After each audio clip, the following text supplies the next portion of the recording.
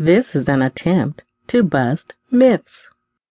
There is a myth that we have no control of our personal happiness. The myth is that we are subject to the forces around us, much like a stick in the tidal currents. We cannot control other people and things, and so we falsely believe that our personal happiness is just a matter of good fortune. So we falsely believe that some people are fortunate and have reasonably happy lives, and others are just destined to be miserable. Of course, these beliefs are absolutely false.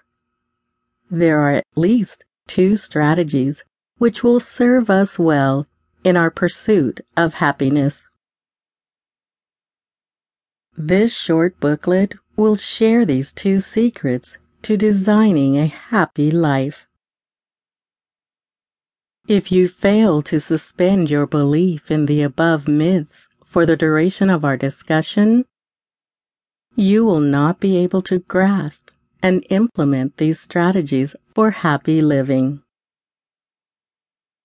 If you maintain your beliefs in the myth, your happiness is at most a hit or miss proposition.